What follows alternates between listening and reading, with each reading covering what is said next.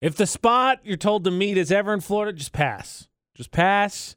Crazy things are going to happen unless you're in that place of your life and you're like, I'm ready for a nutso story. AJ McCall, Florida, not on VFX. McCall out sick means I've got the stories. And story number one, headline number one. A guy was busted for drunk driving on Sunday. Then while cops were arresting him, his wife jumped in the driver's seat, drove off, and crashed into a pole. Also getting arrested for drunk driving. Couple that gets arrested together, stays together? Or, more importantly, was she bailing on him? Kind of sounds like now I'm thinking about it, she's bailing on him, wasn't she? She was like, oh, he's in trouble. Well, I can get out of here. Story number two.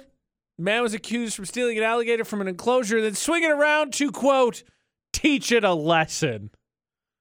What did that do? What did the alligator do? Also, you better hope you don't let go of that alligator.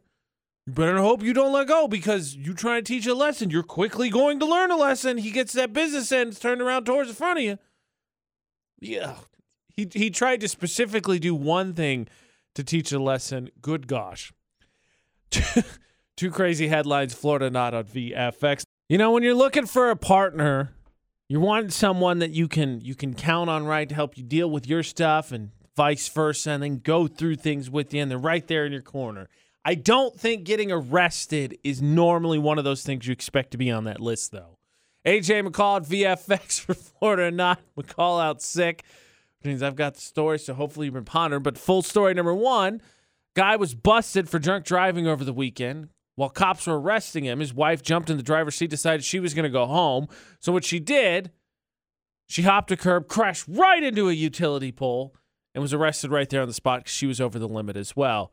Luckily, not her in the crash, but there was enough damage to their car that it had to be towed. So while they're both facing separate charges for operating while intoxicated, good news for the both of them, they'll both be right there when they're in jail, consoling each other, talking to the judge, finding out what idiots they are for making such a stupid decision. Because you coulda just Ubered home, been home, and sorted out the vehicle thing the next day. But hey, the couple that gets arrested together maybe stays together. Maybe. Story number two. A man was accused. I don't know how this is accused. Like, this is one of those situations, like, I think it's wording right until he's proven guilty. But, like, somebody saw him do this and somebody saw him do it.